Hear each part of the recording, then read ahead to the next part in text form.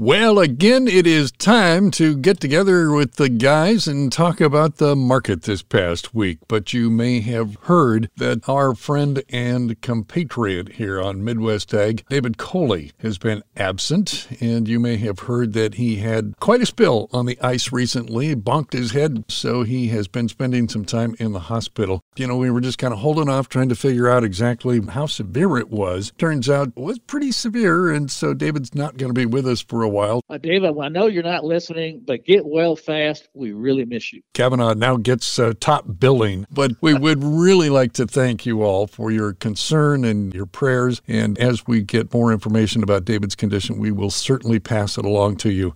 Kavanaugh and Kavanaugh, sounds a little psychotic, like there's two of you. The guys are brought to you by the Allen County Farm Bureau. The Farm Bureau's support of issues facing farm families is possible only because of your Farm Bureau membership. Support your local Farm Bureau online at itpaystobeamember.org.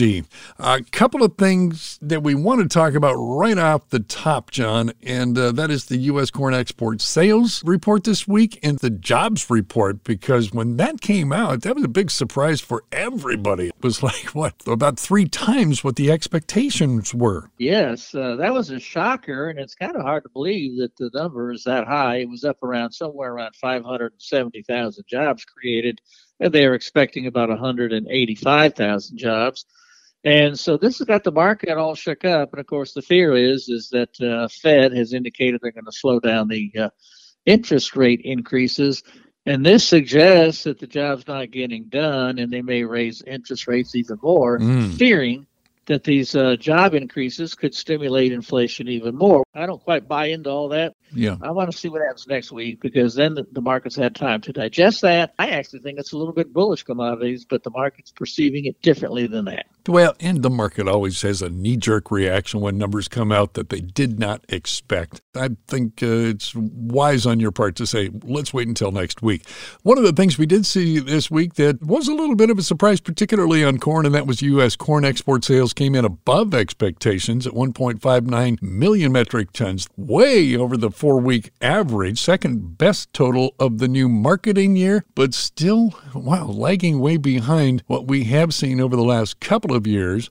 One of the things about it, John, is that China was back in the mix. Unknown buyers were in for 423,000 tons, and China in for 319,500. So you put those two together and at least take, about half of the unknown buyers and lump them into China's court. And all of a sudden you're looking at China going, wow, China made the largest purchase of U.S. corn since May of last year. How about that? It's about time. Let's look at this thing realistically. The U.S. has currently got the cheapest corn in the entire world. If you want to buy corn, you're going to come here first because it's the cheapest. Now, it has not been that case for several months. As you well know, when the Argentine and the Brazilian corn crops come in, they dominate the market, and we become second banana. Well, eventually they run out. We thought they were going to run out back in late November, December. Well, they didn't. And they're just now finally raising the prices because their supplies have dwindled, and now the world's coming back to the U.S. So I don't think that number is a surprise. I'd like to point out that we've lost so much business prior to now that we're still 250 million bushels behind the pace necessary to hit the USDA objective for U.S. exports this crop year. So do you look at this as maybe a harbinger of things to come from China, or is this just an aberration?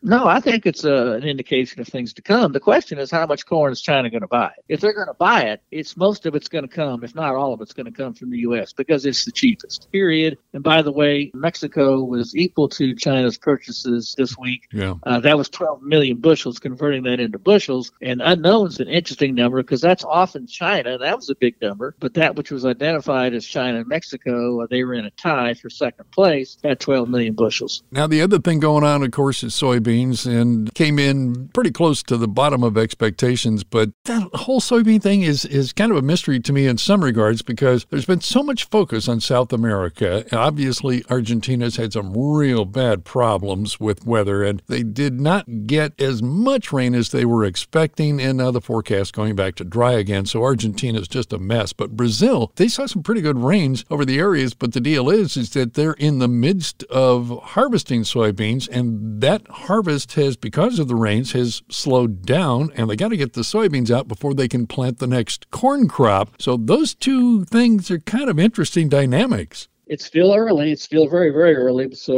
let's keep an eye on that one, because last I heard they harvested 5% of their soybeans, and a year ago they were at 10%. That's not a significant difference at this point, but we got to keep an eye on it. And I'd like to point out, of course, the soybean exports in the U.S. fell off the board this past week because that was also expected. Because once again, the big crop coming in Brazil, they're harvesting it. The cheapest beans in the world are out of Brazil. You know, this crop is huge this year. They're estimating it 154 million tons. That's a 27 million ton increase above last year. Here's what it does to the market. Their basis currently is $1 a bushel below a year ago. Wow. And FOB Brazil, holy cow, that's a sharp decline. Of course, we're looking at $15 soybeans, so that's not quite as impressive. But cash soybeans delivered to China currently are $1 a bushel cheaper than out of the U.S. and $1.50 a bushel cheaper than it was a year ago. Wow. So that big crop has really depressed prices in Brazil. And what can you expect except to see Brazil dominate the market over the coming several months, except when the vessels back up? That hasn't happened yet, has it, Rob? But No. We're going to hear about that one next. Yeah, I'm All sure. the vessels head to Brazil, and you got this big lineup of vessels, and they can't get loaded. They're looking at, it's going to take me 3 weeks to get to port and get loaded. I think I'll head to the U.S. Their beans are more expensive, but at least I can get loaded. Yeah, right. A month from today, you'll hear about it. Well, and you've always said watch basis. It'll indicate what's going on with the market. And with that kind of basis in Brazil, how do you rectify $15 beans? It seems like a difficult price to sustain in that kind of environment. I got a problem with it, Rob. I'll be honest. I look at this Brazilian crop and how big it is. Now, I know Argentina's got problems. That Argentina problem has kind of given support to the bean price. And U.S. exports, back when we were exporting soybeans and we were the dominant market, were bigger than expected. Right. Well, those are both behind us now. I think beans might be in trouble. And technically, watch this. We had a beautiful head and shoulders formation forming on soybeans beginning this past Monday. And the market took off on Monday, and it took out the neckline of that formation, but it never took out the head. It got within 10 cents of the head, and then it dropped sharply. That's negative.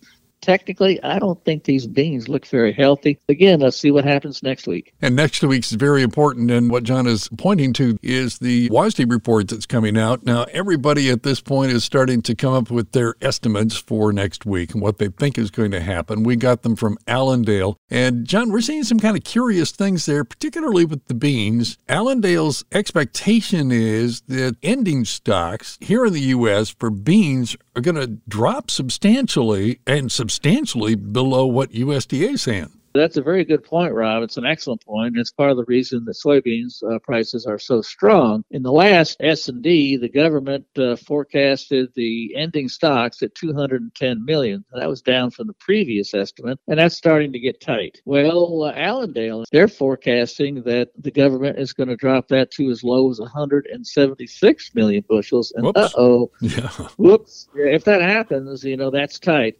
That's another reason why beans have been strong recently, is because the market is anticipating a drop in the carryover because exports in the past several months has exceeded expectations. So they're lowering the carryover because of higher exports. Well, let's see what happens on the 8th. That's the number I'm watching for right there, Rob. That's a big number to watch for. Well, and the other thing is that Allendale raised their expectation for corn. A little bit, yeah. Yeah, have a look at it. Take some of the pressure off corn. Well, like I said, next week's report is going to be an interesting one. Well, listen, I wanted to wrap up with a couple of things that crossed my desk this past week. One of them is that Brazil used to be one of our top 5 destinations for U.S. ethanol. But Brazil has ended their tax exemption on ethanol imports, and that has caused a significant drop in U.S. ethanol exports to Brazil in the last couple of years. Now, ethanol imports now having to pay 16% to enter Brazil until the end of this year, and then that levy is going to rise to 18% in 2024. What's your take on that, and what it's going to mean to ethanol exports? Yes, it is, and no question about it. That's going to hurt our exports of ethanol to Brazil.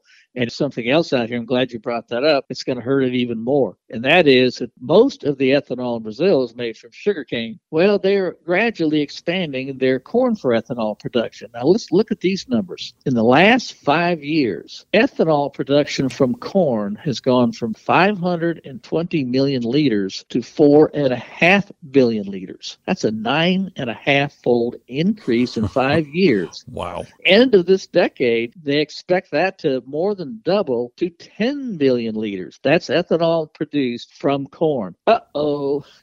That's telling me that's even less of our ethanol that gets exported to Brazil. But you know what else it is? Now that Brazil can export corn to China, that production of ethanol from corn will compete from the Chinese demand for corn from Brazil. Not only that, but the cattle feeders down there, they've got a huge cattle industry that takes a pretty significant amount of their corn production. Couple the two of those together, China and the cattle feeders. Wow, that's a lot of pressure on their production. Well, there is just one more interesting little thing that came across the desk this week. And I'm not giving you the last word this week, by the way. This is me. You got competition now. United Airlines formed a joint venture to develop and then commercialize a sustainable aviation fuel technology using ethanol as the feedstock.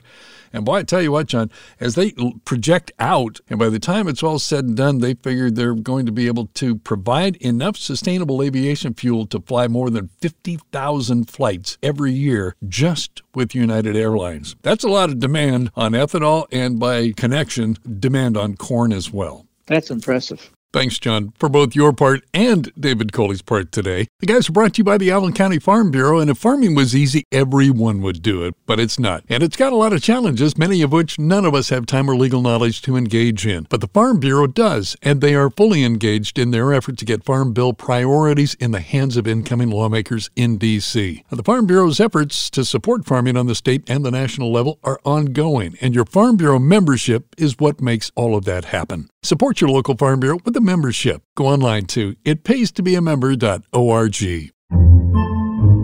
Podcasts by Federated Media.